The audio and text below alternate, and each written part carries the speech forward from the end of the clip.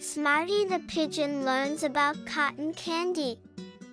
One afternoon, little Smarty was alone in the nest. Mommy Peely, Daddy Gusty were spending time with the old lady who brought them food every day. Mr. Crow was using his beak to eat French fries thrown on the ground by humans outside a fast food restaurant. Mr. Sparrow was snacking on a little berry growing from the plants on the side of the road near the bridge.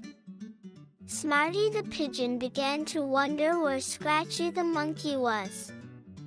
Scratchy would disappear for long periods of time.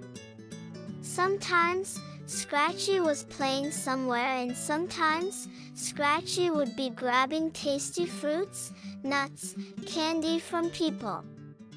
Suddenly, Smarty the Pigeon heard a man yelling below on the side of the road. "Catch that monkey! I bought that cotton candy for my kid, and now the monkey has it." Scratchy the monkey quickly climbed up the bridge and came towards Smarty.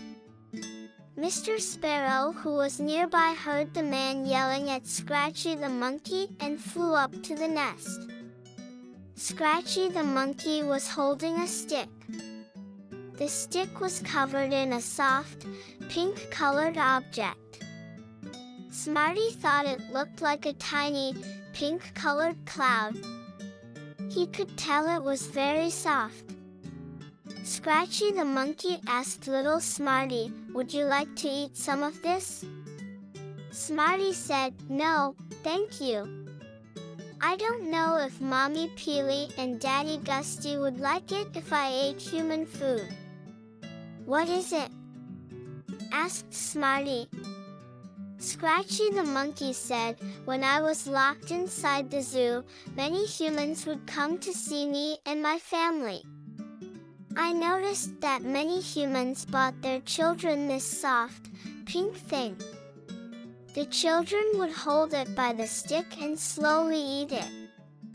The children always looked happy eating this thing, so I always wanted to try some of it. I must say, it tastes very sweet and delicious."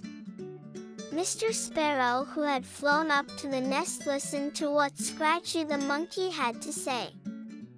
Mr. Sparrow said hello to Smarty and Scratchy and said, "This is made entirely from sugar. Humans heat sugar, then spin it inside a special machine. The machine has tiny holes in it from which the liquid sugar emerges as very thin strands. The humans collect these strands onto a stick and then eat it. Cotton candy is white in color, but humans add food coloring to it to get the color they want. The most popular colors are pink and blue." Scratchy the monkey said, "Wow! These humans sure invent amazing machines. They invented and made machines to make cotton candy. My family and I just picked ripened fruit from the trees in the jungle we lived in and ate the fruit. None of us ever thought to make a machine to make cotton candy. I hope you enjoyed learning about cotton candy just like Smarty the Pigeon and Scratchy the monkey."